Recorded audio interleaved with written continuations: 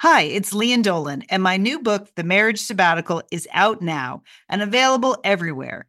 People magazine chose it as an April pick of the month, one of the best this week. A hopeful take on commitment, they said, and an innovative story about marriage. Sounds juicy. The Marriage Sabbatical, out now, available everywhere.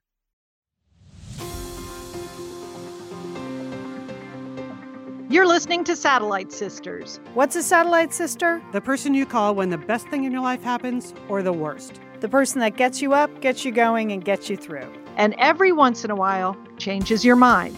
This podcast is part pep talk, part weekly check-in. Like grabbing coffee with a friend. Thanks for being here. Welcome to the Satellite Sisterhood. We're the Satellite Sisters. Thanks for listening today. I'm Leanne Dolan here in the Wondery Sunset Studios. Today, I think it's important to mention I'm a writer, a novelist myself, and so we are so happy to be presenting our Best Beach Bag Books Spectacular. It's an annual event for us. I don't know, I've lost track. 12, 15 years we've been doing this. Yes. Yeah, so happy to be here today. Decades. Yes. I'm Liz Dolan. I'm here with Leanne in the Wondery Sunset Studio. I'm the middle sister. I prefer audiobooks sometimes. I listen to a lot of audiobooks driving around LA as much as I do. So that's what my recommendation is going to be later on. Jewel? I'm Julie Dolan. I'm here in Dallas, Texas, in my closet. I'm the oldest sister. I'm an empty nester, an urban nanner, and I certainly am a reader. So I have some books to recommend today, too. So I think it's going to be a fun hour. Joining us later on in the hour is best-selling New York Times novelist Jennifer Weiner. Very excited to talk to her. Her new book, Mrs. Everything, is out today.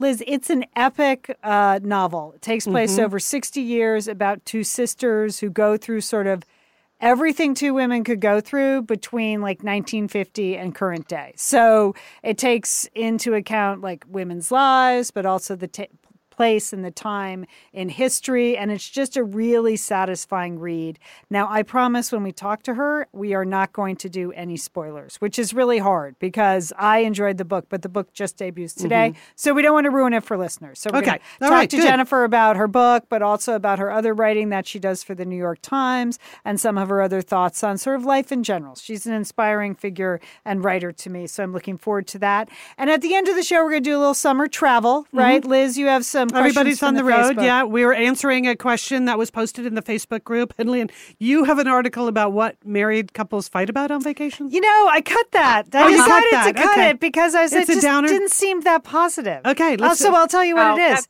They fight about work. They fight about stop working. Put your phone down. Okay. Yeah. And then I realized, well, that's what we do. That's what my husband. So I cut it. Okay, forget I mentioned it. Forget it. We're never speaking of it again. Nope. All right, so let's get right into it. We're going to personally review some of the books that we loved, but all of the books we mentioned are at satellitesisters.com. They have complete blog posts, descriptions, links to the book. We want to encourage you to visit your local independent bookstore to buy them if you want, or to order online if that's what you prefer, or to go to Audible. They happen to be a sponsor of today's show, so you're going to hear more about the Audible offer later. But everything you need to know is at our website, satellitesisters.com. And we will try to spread that link around as many times as we can. Yeah. Because we often get questions in the Facebook group, what was the name of X? Go to the website. We promise it's there today. And Leanne works hard on creating these blog posts when it comes to the best beach bag books. So you'll enjoy reading the whole thing. I have enjoyed reading all the books, actually. This year, I just really went for a lot of fun books on my particular list that I'm going to talk about today. Books that sort of represented like sexy and summery and, contemporary to me. So the first one I want to recommend is Daisy Jones and the Six by Tara Jenkins Reid. Okay, and this is... it's a bittersweet rock and roll novel set in L.A. during the 70s. And sold already. Yeah, that so sounds great. Doesn't that sound fun? And then as I was reading it, I got into it and I realized, I get it.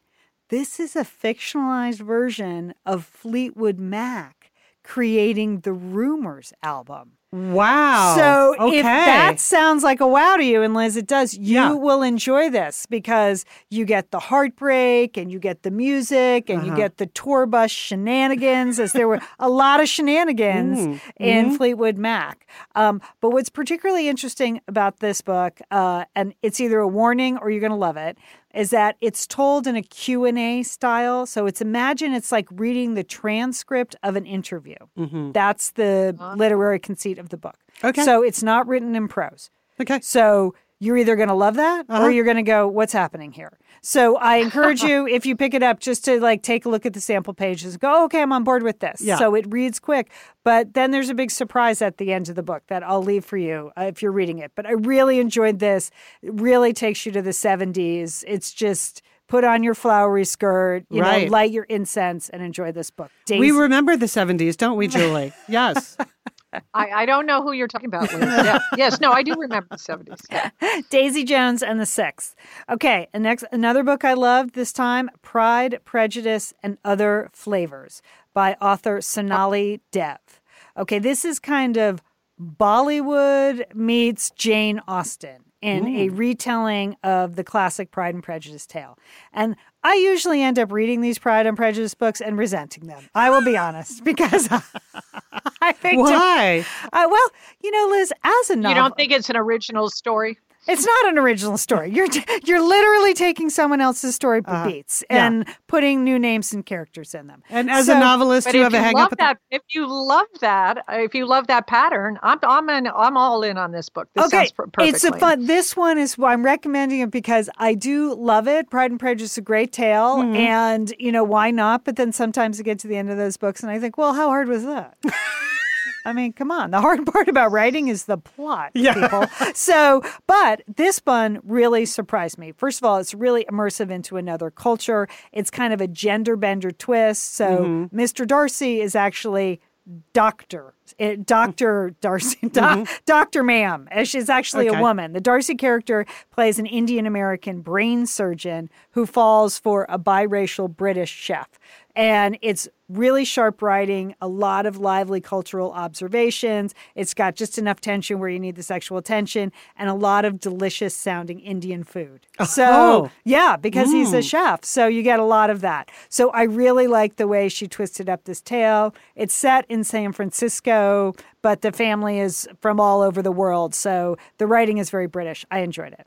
All right. Along the same veins, I want to recommend The Wedding Party by Jasmine Guillory. All right. She is an African-American writer who writes a lot of multicultural romance novels. And her books are fun and fast and flirty. They are literally the definition of a beach bag book. Okay. And she is absolutely happy to be a star in the multicultural romance genre. So she has 3 books out, The Wedding Date, The Proposal, and The Wedding Party. I've read them all. I find them delightful. I think you will too. Okay. And I'm looking forward to the book she wrote about Meghan Markle and Harry called The Royal Holiday in October. Yes. Really? Wow. Yeah. Okay.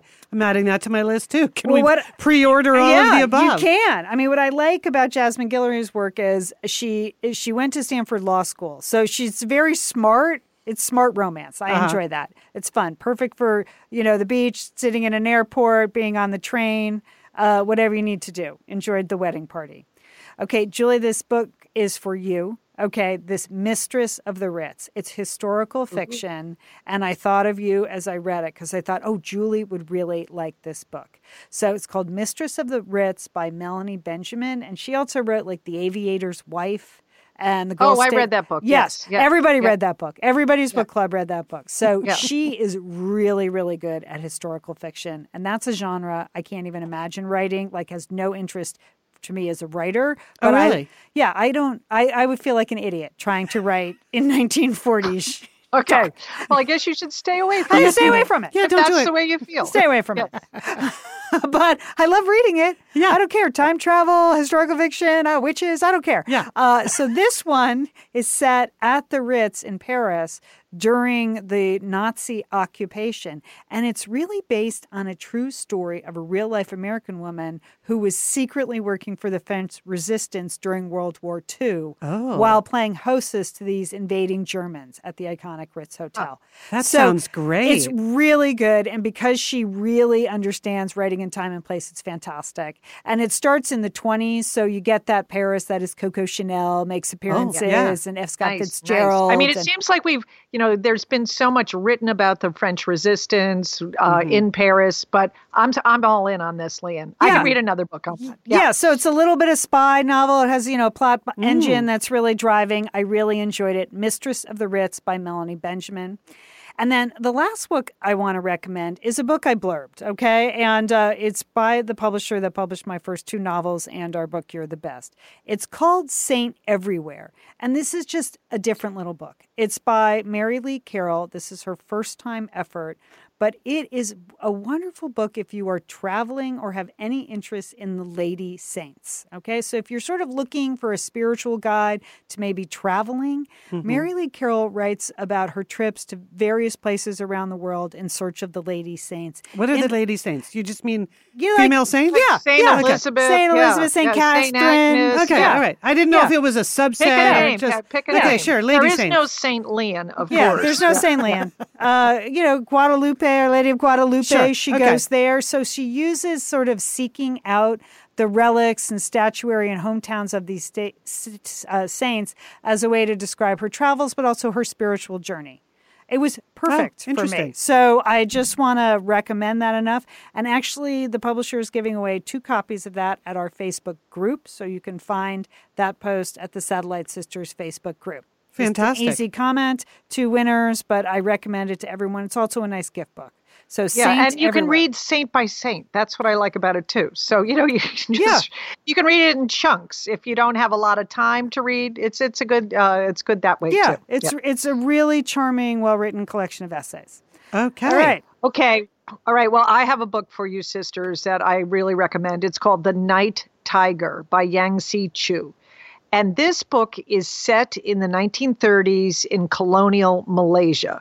So already I'm in. I hope you're in. It's got an exotic setting. It's magical. It's mysterious. But it's a coming of age story of a young girl, Ji Lin. And she doesn't have the greatest life. She's an apprentice dressmaker. She sort of hates that. But she's also moonlighting as a dance hall girl in order to pay off her mother's mahjong debts. Okay, good.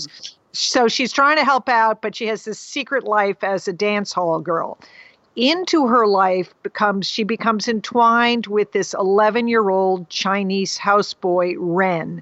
And he is on a quest to fulfill his dead master's final wish. And I don't want to give away the whole plot and the story, but it's an exotic setting. It's an exotic tale. It has some dream sequences. It's beautifully written. She's a very good writer. It's thoroughly involving and I think transporting. I just couldn't wait to pick up the book every time to read more about what was happening. So that's a real winner, The Night Tiger by Yang-Se Chu. That sounds good. Yeah, it is good. It's good. Liz, I think you would like it. You've spent a lot of time in Asia. I think you would she does a great job of sort of painting, the picture of colonial Malaysia. The second book I'm going to recommend is a little more unusual. I heard Kai Lin Lewis Moore speak, and so I was like, I'm all in. I've got to read his book. The name of his book is A Dream Too Big, and it's the improbable story of how he grew up in Compton, which is a section of Los Angeles. It's one of the most impoverished gang-infested communities in Los Angeles, and now he is a Rhodes Scholar. And what is amazing about this story, he had a single mom, he had a brother, but it's how Kai Lin learn to learn, because he didn't learn the same way many of us who have come from more privileged backgrounds have learned in school. I mean, he had to learn from things he saw on the street, things, to avoid, things to replicate. And it really is a fascinating and humbling testimonial. So it's very inspiring. I kind of feel like I heard him speak he's a pretty young age. He's in his late 20s. He went to TCU undergrad and then became a Rhodes Scholar. But I kind of feel like we are going to hear more from Kai-Lin Moore. So this is a good book to read. It's A Dream Too Big. So you might want to check that out. It's the style of it, Lian, is interview style. So it's a series of questions that I've asked. But you hear what he went through. It just... it makes you want to just work harder to improve, communities and education so that more children have more opportunities. Okay, the third book I'm going to recommend is Normal People by Sally Rooney. Now, this is getting a lot of buzz. A lot of buzz. And I haven't completely finished it. And my recommendation is this is both a fascinating and aggravating book. So how about that? Okay. Wow. It is the story of Mary Ann and Connell's on-again, off-again relationship. It's set at Trinity College in Dublin, and they're outsiders with quite a few problems, and they're trying to fit in, and they have this relationship, and it's like circling. They're together, and then they're apart, and they circle some more. So I like it because it is sort of aggravating, but it's also fascinating. I feel like maybe this is real insight to really what millennials, how they operate, how they think. And so for that insight, I'm enjoying the book. It's called Normal People by Sally Rooney. So you might want to add that to your list. Excellent. Okay. Wow. Good list so far. A lot of it. So I'm going to just bring it on home with some nonfiction, which I enjoy reading and listening to, but this is a nonfiction audiobook. It's called American Wolf, a true story of survival and obsession in the West. And it's by Nate Blanksley, and it's really, really well narrated. And it is the story of the reintroduction of wolves to Yellowstone. And, but this is this story from every angle. It is not just, like, oh, let's praise the wolves and all things wolfy. Though there is a super badass wolf who is she is the key person in this story, is the wolf named 06. And she's named 06 because that was the year of her birth, 2006. And so it's the story of 06 and also the ranger that really was following these wolves. He lived inside the park his entire life.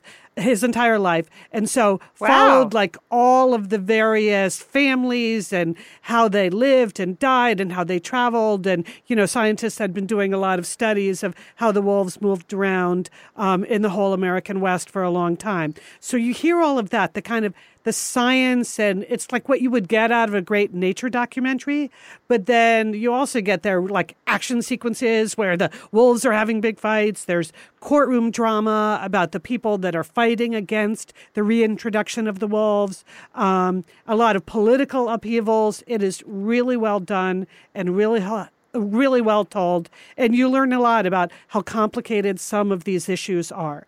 And you also learn a lot about... I'm reading the description. Yes. Yeah. I wouldn't think that you would be into the wolf movement, Liz, but this is very interesting. Well, all those years at National Geographic, Julie, I watched a lot of nature documentaries. I really appreciate how hard it is to tell stories about animals and the kind of attention to detail it takes to really be able to piece together where they live, what they eat, like what children are they having, like all of that. Like those kinds of scientists fascinate me because I met a lot of them during my years at National Geographic. Okay, I forgot you worked. Yeah, we forget that, Liz. Okay, Liz. Okay. Like the Jouberts who live with the lions in Africa. I've met them many times. I don't know how they do what they do. Anyway, wolves, lions, whatever. I'm fascinated. So this is, and because it's an audiobook, you get the sound of the wolves at the very beginning. Solid. So you don't get that in your black and white print versions. So American Wolf, a true story of survival and obsession in the West by Nate Blakesley. All right, that is just a sampling of some of the books on our list. There will be additional books on the Satellite Sisters list. So again, we want to encourage you to go to satellitesisters.com and find the post for the 2019 Best Beach Bag Books. Coming up, we're going to be talking to Jennifer Weiner. She is a New York Times best-selling author. Here's what you need to know about her. She has been collectively on the bestsellers list at the New York Times for over 5 years. Wow. For all of her titles, including her her first one, Good and Bad. Yeah, she has just put in the work, put in the hours, written books that people love to read, and her newest title is Mrs. Everything. She's also an op-ed columnist for the New York Times. We're going to be talking to her about that. She tweets a lot about The Bachelor. I don't understand that part of her bio, but that's part of who she is. That's fine. And she's very #stay noisy. That's what I like about her. Yes, absolutely. Absolutely. She speaks up. So when we return, we have Jennifer Weiner with us. Stay tuned. Hey, it's Liz and Leanne here, and we want to thank Prose for supporting this episode of Satellite Sisters. Now, you know, Liz, I've been out and about with my new book, The Marriage Sabbatical. The book is getting rave reviews. I'm very happy. But you know what else is getting rave reviews? My hair, Liz. My hair from Prose is getting rave reviews. Leanne, I am not surprised. You have been on that Prose hair regimen for quite a while. I mean, you have good hair anyway, but now you have great hair because you've really paid attention to it. Well, Liz, Prose is made for people, not hair and skin types. Personalization is rooted in everything they do, from their in-depth consultation to their made-to-order model. And you know what? I love the regimen they have me on. Do I take the hair vitamins every day? Yes, I do. Do I use my shampoo and conditioner made especially for Leanne Dolan? Yes, I do. Do I sometimes use the leave-in conditioner when my hair's really dry? I do. And I even have a pre-scalp thing that they give me. Okay, Prose, you're the boss. I'll take it. You tell me what my hair needs. That sounds good. And here's the thing. It's personalization, Liz. For millions of possible formulas, only one is uniquely Leanne's. Okay? And I'm using it. Prose isn't just better for you, it's also better for the planet, Liz. They're a certified B Corp, cruelty-free, and the first and only carbon neutral custom beauty brand. So Prose, we love you. I love the photos of my hair. Couldn't be happier. Photos of your hair. There are people in the photos too. That's the thing about a book tour. Everybody has their picture taken with Leanne and then post it. So the hair is important.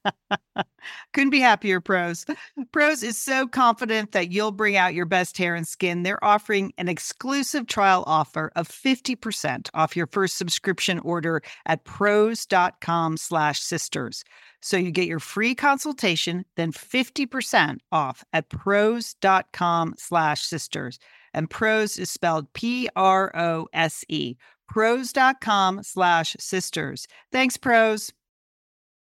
We're excited to welcome Jennifer Weiner to Satellite Sisters. Her book, Mrs. Everything, is our Satellite Sisters book club pick for our summer Beach Bag book series. We want to encourage you all to read it, and we want to welcome Jennifer to Satellite Sisters. Hi, you guys. Thank you so much for having me. Well, hey, thanks for calling. We're just huge fans. I mean, I love your work. You keep up with that stay noisy ethos. You're speaking out on behalf of us and putting yourself out there so we can just sit at home and forward your emails and your op-ed pieces. So I love it. Thank you. Thanks. That's why I'm here. We're going to talk about your book, Mrs. Everything, but it's the publication date today. Does it ever get old bringing out a book? You've had so many bestsellers. Do you get nervous every time? I get nervous every time. And there's always every time I see it as a book, when they send me the advanced readers editions and it has a cover and the words are on pages and the pages have numbers and it looks like a real thing. That is every time I get so happy about that. It's wonderful. Well, we don't want to give away the plot because it's just out today. We do want to encourage people to go out and buy it. So this is kind of a no spoilers conversation, but I do want to start with the title because it may love it. I know. We just love it. It's the best ever title. When did you cook it up and what does it mean to you? Well, okay, so I have to give credit where credit is due. My husband thought of the title. Oh. And so Mrs. Everything is the story of two sisters, and it follows them for pretty much 70 years from their girlhood through when they're teenagers, when they're young women, young mothers, and then they become mothers and then grandmothers. And it sort of takes a look at their lives. And I was talking to my husband about my mom, and I remember I used to say to her, like, well, you were in college during the 60s. Like, that must have been just incredible. And she said, well, by the time the 60s were really the 60s, I was not in college anymore. I was married and I had children, and I missed everything. And so that just sort of stuck somehow, that my mom was a woman who had missed everything, and that if she'd just been born a little bit later, things could have been very different for her. And so my husband, he does, crossword puzzles and word things that I can't do, but he was the one who came up with Mrs. Everything, and I really, really liked it. Yeah, I mean, to me, especially, actually gives me kind of chills to hear you describe that. Why? Because it's really profound and very simple. Like, the women in our lives have done everything, and at the same time, sometimes nothing. Sometimes they missed out on a lot because they were doing what they were told. I think, right. And I think that's true of every generation. I mean, my mother's mother dropped out of high school during the Depression and went to work in a five and dime as a cashier. And she was a very bright woman and very well read and very interested in the world around her. But college was not really an option for young women when she was growing up. And so she missed, that world of opportunity that could have been open to her.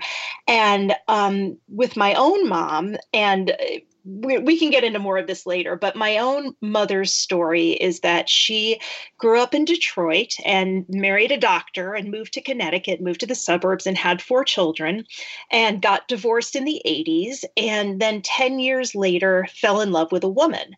And, much to the astonishment and the revulsion, right? That was very unusual for that time period.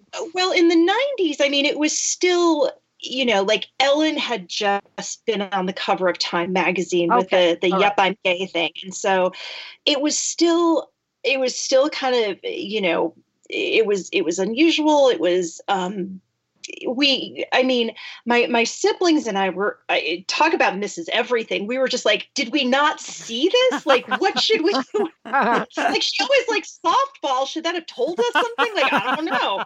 But, and it's just been interesting because my mom's partner is younger than she is. And, her name's Claire, and her first partner had a baby together. They were one of the first sort of turkey baster baby families that, they were 2 women, and they lived in Denver, and they had a child. And so, even in the 15 years between when my mom was born and when Claire was born, the world changed a lot. And I just feel like that's true of every woman everywhere. There's always some progress, some great leap forward, some door that opened that was closed to you.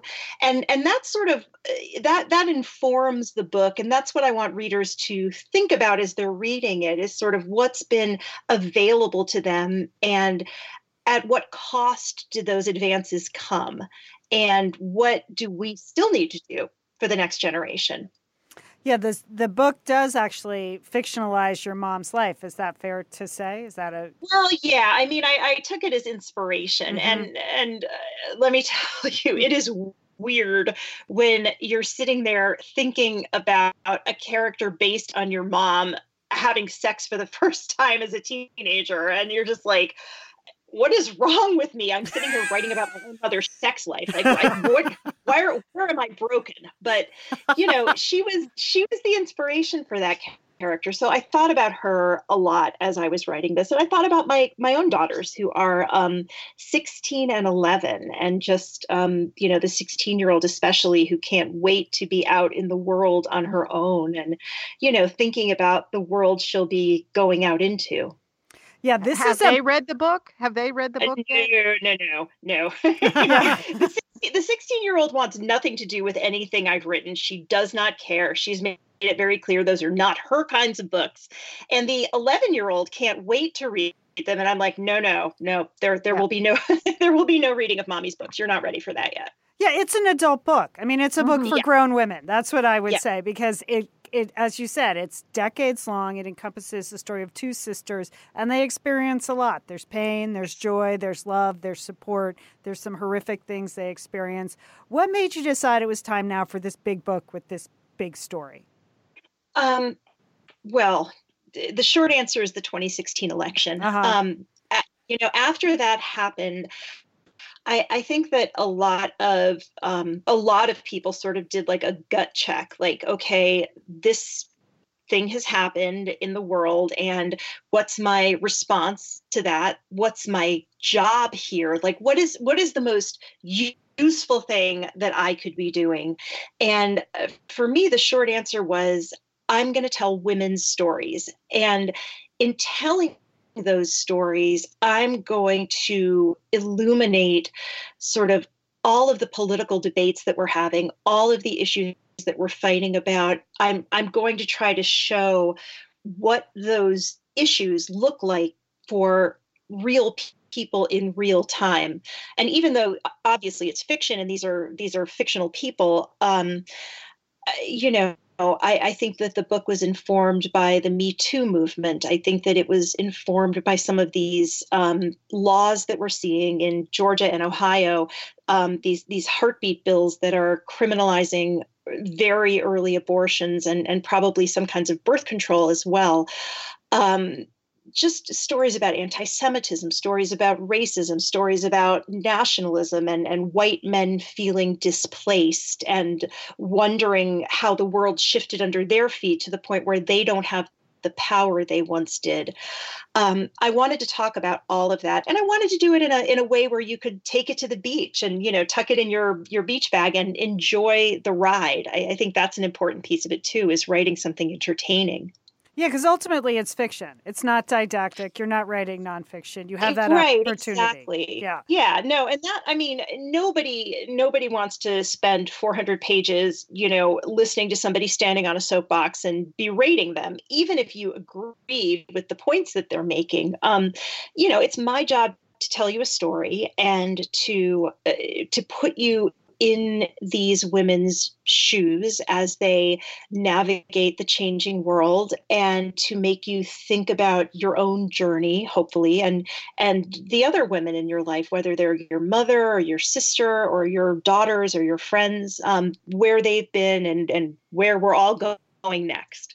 You chose sisters as the two main characters. Why sisters? You have a sister, so I have a sister. Yeah. I have one sister. My mother has one sister, and I knew that there was going to be a character like my mom. And then I was thinking about my mom's real life sister, my Aunt Marlene, who is the blonde, thin, pretty, married, heterosexual sister, the good girl, right? Yeah. And I was thinking about, like, what's underneath that surface of the good girls that I've known in my life, because I think that nobody moves through the world without there being some damage, without them living through some kind of trauma.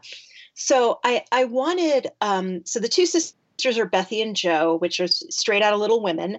And I wanted them to be sort of reflections of one another, and at times to have them almost switch places and to illustrate how one sister can sort of choose the things that she thinks are going to keep her safe and going to be easy for her and going to make her life not such a struggle, and how the other sister can be making different choices and can be saying, no, I want the struggle. I want to feel like my life has some larger purpose, and then have them switch places again. And, it's a lot about what makes us happy, what lets us as women live authentically, what fills up the empty spaces inside of us. And I didn't want to tell that story with just one woman. It would have been way too much to just throw at one character. And, sisters always interest me. And the idea, and I'm sure you guys have thought about this. We thought about it a little. Yeah, we thought about it. A little bit.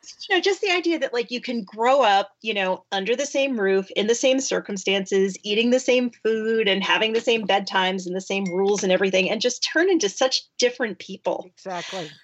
And, yes, we think it's fascinating. Right. And the idea, though, that there's a sister is the witness to your journey. She's the one who's going to see all of it, kind of from the beginning, hopefully to the end, and somebody who's going to know you in all of your incarnations. So that really spoke to me. Julie, yes, you wrote about that. I know that was probably the one passage that spoke to me, where you write about we lose ourselves but find our way back, and that if we're lucky, you have sisters or friends who remind you when you forget your best intentions. Right. And you come back to yourself again and again. I love that, because I think that's what sisters or friends that act as sisters can do, is to remind you about who you are, right? Right. And to call you to account, to, check yourself before you wreck yourself. And someone who knows where you've been, I think, has the best chance of really being able to envision where you could go. So that's what I wanted Joe and Bethy to do for each other in this story. Well, it's a beautiful book, Jennifer. I just really enjoyed it. I didn't want it to end. And when it ended, I was sad. So you accomplished that with Mrs. Everything. You write everything. You literally write everything. You write hashtags, you write television shows, you write New York Times op-eds. You've written a memoir, which was very personal. Hungry Heart came out a couple of years ago, a collection of essays and memoir. What do you think it is about your voice that women respond to? It's so funny, because I'll have women come up to me at readings and they'll say, like, you could be my best friend. And I just frequently will stand there thinking, where were you in high school? I had no friends. I mean, I think that, and the other thing that I hear a lot is you say exactly what I think. And the unspoken part of that, it's a compliment, but the thing that they're not saying is like, well, I just think it. I would never say it out loud. And I don't know. I think maybe I'm missing one of my filters or something like that. But I just have sort of had no issue with saying the quiet part out loud, because I think sometimes the quiet part needs to be said out loud. I think that there's still, there's work for us to be done, work for us as women. And I think that naming some of those things is the first step to fixing them. So here I am. Well, you really are an equality warrior. About a decade ago, you took on the New York Times, the book review section for their dismissal of books written by women. And now you write an op-ed for the New York Times. So was that your plan all along? Just get in there and break them down? Hashtag irony. Well, I sometimes wonder if it was their plan all along to sort of like have me write for them and sort of like co-opt me, like if she's working for us, we can kind of keep her quiet. But, I mean, of course, like I grew up watching my parents read the New York Times, and it was always a dream to publish there and to have my opinion pieces running on those pages. And it's still just a remarkable feeling for me, knowing that that's one of the things that I do, and that's one of the places that I can write. But I still, if women are getting the short end of the stick, or if, like, for example, recently in the book review, they do that by the book column where they'll ask somebody, what's on your nightstand? What are you reading? What's the last book you loved? What book do you give as gifts? It's like lots of questions about a reader's life. And there was a male author, who he name checked 25 different writers, and 24 of them were men. And the only woman he mentioned was when he was talking about To Kill a Mockingbird and how it wasn't as good as some other book that he'd liked. Oh, wow. And I'm just thinking, like, does this man have no like women in his life to look at that list and say, George Pelecanos, maybe you should throw a woman or two in there. But if I see something like that, I'm going to talk about it, and I'm going to say, it's just amazing to me that women's books are still sort of seen as other. Yes. And we're still sort of in this special category where people talk about women's fiction, but there's no such thing as men's fiction. Those are just books, and that persists. And I'm going to talk about it until it's not a problem anymore, which probably means I'm going to be talking about it till I die. But, we need to talk about this stuff. I think it's a case of if you see something, say something. And I think that if we don't speak up, nothing changes.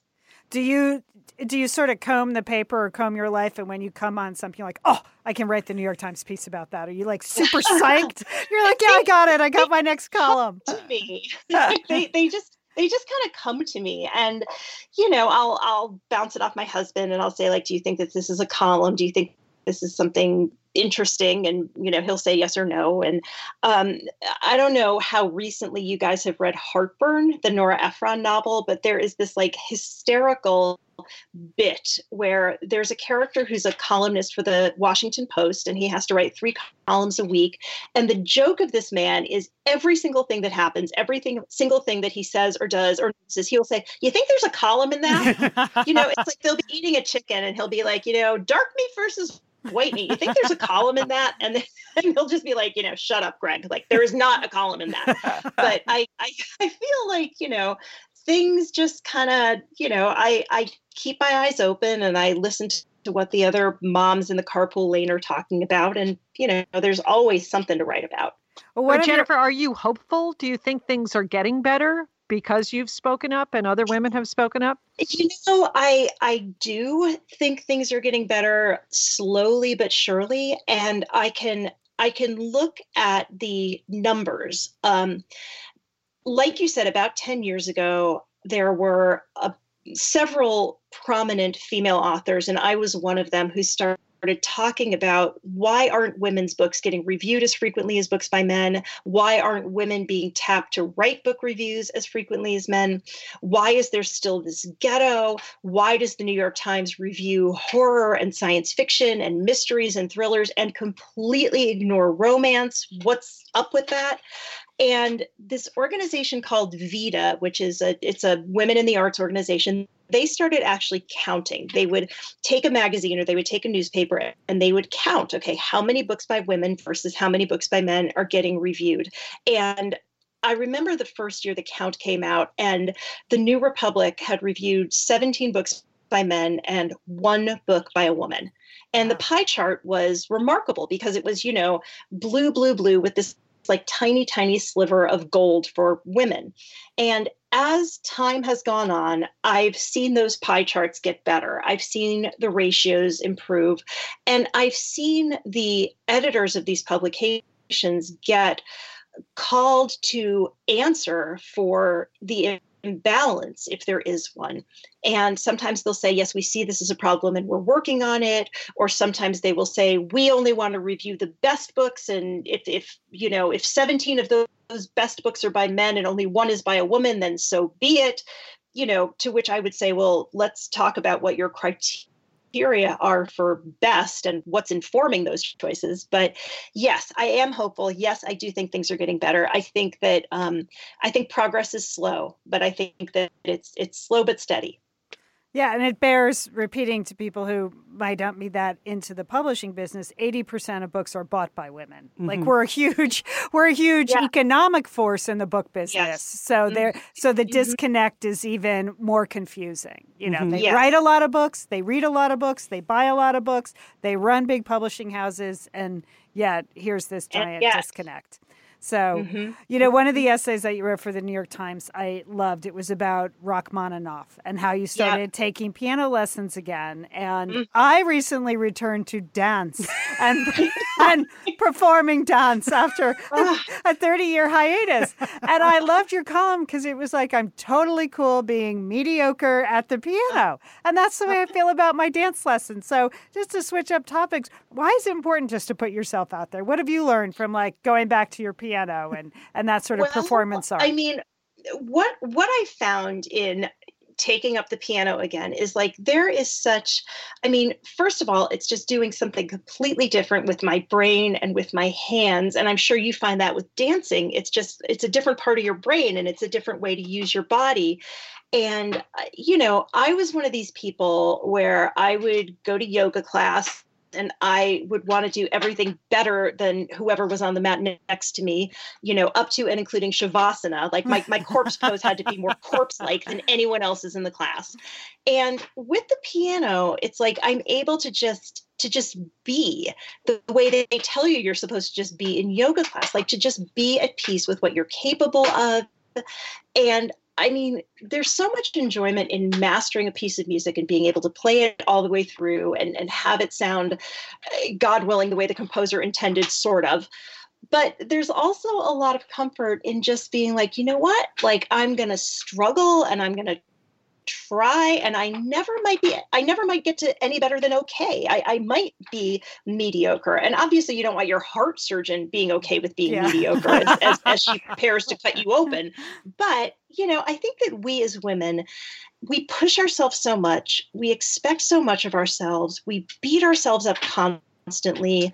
We set these benchmarks and just kick ourselves for not clearing them. And I think that there's a lot of peace and joy in being able to say, you know what, I'm going to do this and it's just going to be for me. And I'm not going to worry about making it perfect or having it beautiful. It's just going to be my thing.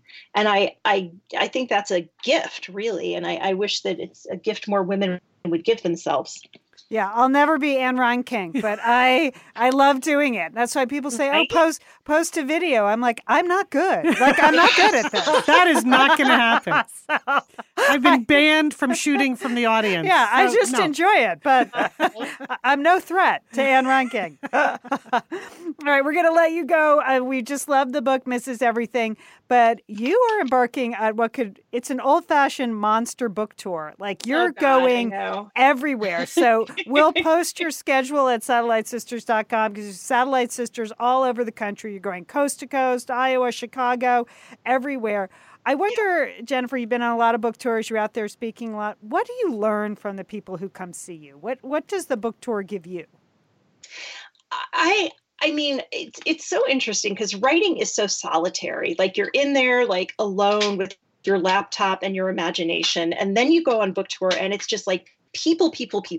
So there's always like a little bit of like the bends, that like scuba divers talk about, where they're like re-entering they're coming up slowly and it's like, oh wait, I forgot how to breathe this air. But what I learn is that, first of all, there's something really wonderful about seeing people in real life without filters. It's good to remind myself of, just like the way that people look and how different it is than what you see on social media every day. But what I learned is that everyone has a story and there's commonality to our stories. I think lots of women talk about trauma that they've overcome or something that they've lived through. I mean, everyone has a Me Too story. But, everyone out there is on a journey and everyone's journey is her own. And I love hearing other people's stories to the extent that I have time to listen on book tour, but it's just really wonderful for me to know that my stories have touched someone and given someone some comfort. Well, we wish you the best of luck with this book. It's wonderful. We're so happy you could join us on Satellite Sisters today. The book is Mrs. Everything. You can find all the information you need at satellitesisters.com about Jennifer, her book, her monster book tour. We thank you so much for being on. Good luck. Have fun out there. Thank you so much for having me. This was great. This was great. Thank you. All right. Have a good day. All right. Thanks. Liz and Leanne here, and we are so grateful to have OSEA support Satellite Sisters. Why? Because it's just a great product. Holy cow, do we We love Osea's skin and body care. And you know what? This Mother's Day, just look no further than Osea. Spoil the moms in your life with the little luxuries from Osea. The moms, the stepmoms, the bonus moms, the people who bring a touch of something special to your life. Aunts, grandmothers, they would love a little Osea this Mother's Day. And you can get 10% off your first order by using our code SATSisters at OseaMalibu.com. And Liz, you know what every mother and mother figure needs? What? More moisture, Liz. They need more moisture in their skin. No kidding. I mean, really, the creams, the lotions, the oils, I love it all. That duo they have going, like you can't miss with the duo of Osea. Liz, the Mega Moisture Duo. Yes. You can literally see your skin get firmer, and it just delivers this full body glow. Okay, you know we have raved about the Undaria Algae Body Oil. Mm-hmm. Well, pair that with the Undaria Collagen Body Oil. Youthful, Liz. Your youthful glow is going to happen. And it's infused with Osea's signature Undaria seaweed. So it just smells so delicious, doesn't it? I know you're talking about giving it as a gift. I also suggest just giving it to yourself because you're worth it. That's true. That is absolutely true. Okay, that Moisture Duo I mentioned too is a great value because you can save 16% plus the extra 10% with our code SADSisters. So this is it. This is a win-win-win Mother's Day gift. Spoil the moms in your life with clean vegan skincare and body care from Osea. Get 10% off your first order site-wide with the code SATSisters at OseaMalibu.com. And you get free samples in every order and free shipping on orders over $60. Osea is spelled O-S-E-A. So head on over to OseaMalibu.com and use code SATSisters for 10% off. Thanks, Osea. Okay, one other really key announcement we have here is, remember, we have announced the I'd Rather Be Cheeseboarding contest. Yeah. Satellite Sisters, I'd Rather Be Cheeseboarding photo contest is going on right now in the Satellite Sisters Facebook group and on Instagram. So remember, the prize for 2 lucky winners is an entire year of cheese from Cabot Creamery. Come on, people. Yeah. You know, thank you, Cabot Creamery, for supporting our cheeseboarding efforts. But all of the rules are posted on our website, satellitesisters.com. But either on Facebook or on Instagram, just make sure you use the hashtags. The 2 main hashtags are hashtag SatSisters Cheeseboarding and hashtag Cabot Cheese. And this is the drawing. Like, we're not judging your cheese boards. Right, it's just kind of like anyone who uses the hashtags on either Facebook or Instagram, you're going to go in the hat and you're going to get a year's worth of cheese. So the contest dates are June 4th through June 25th. We are announcing the winners on our July 2nd show. And here's the good news. The cheese goes directly to you from Cabot Creamery, not through me, a very unreliable fulfillment source. Yes. And this is Liz. Yes. I know that's not my strong suit. But anyway, Cabot Cheese has us totally covered for that. That's right, with their delicious, naturally aged cheddars. So we want to see your cheese boards. Remember that. Look for the posts in the Facebook group and then use the hashtags SatSisters Cheeseboarding and hashtag Cabot Cheese on Instagram. All right, they're pouring in. I love seeing all those cheese boards. Love it. Okay, Liz. It's making me hungry. We're going to do a little travel here. A couple weeks ago from the New York Times, they did one of their 36 hours in Bend, Oregon. It always surprises me when I see places I know really well and then what they choose to highlight. Right. So what did you notice about 36 hours in Bend, Lian? What I noticed was that they left off most of my favorite places, which I'm so relieved about because I love Bend, Oregon. It's a beautiful natural place. There's so many wonderful things to do. Yes. Service can be very slow there. It's not the it's big a relaxed style. It's a relaxed pace. And if it got any slower because of crowds, it would be problematic for me. Mm-hmm. So I was happy to see they left off my coffee place. They left off the little restaurant we enjoy so much that the whole fam loves. My yoga place was not mentioned. The place where we buy all the beauty stuff, the face oils and stuff. Oh, good. Not on the list. So the lesson there is there's the stuff that's in the story, and then there's so much more in Bend, Oregon. So we do encourage you to go. Actually, the stuff they put in the story is good. I mean, there was some Float the River, Crux, the brewery. There were a couple of key things. Yeah, they didn't put any... Nothing in the list clunkers. Was like not good. Yeah. It just wasn't my list. So I was happy to see that. Something for everyone in Bend, Oregon. Okay, we'll have a link to that in the show notes. And then the other travel thing I wanted to talk about, Julie, this is especially a question for you because in the Facebook group, here's what Rachel asked. She said, "Hello, my satellite sisters. My husband and I are traveling from the UK to New Orleans for his 50th birthday. That sounds fun right there. You lived there for many years. That's why I thought you are best positioned to answer this one." Her letter goes on.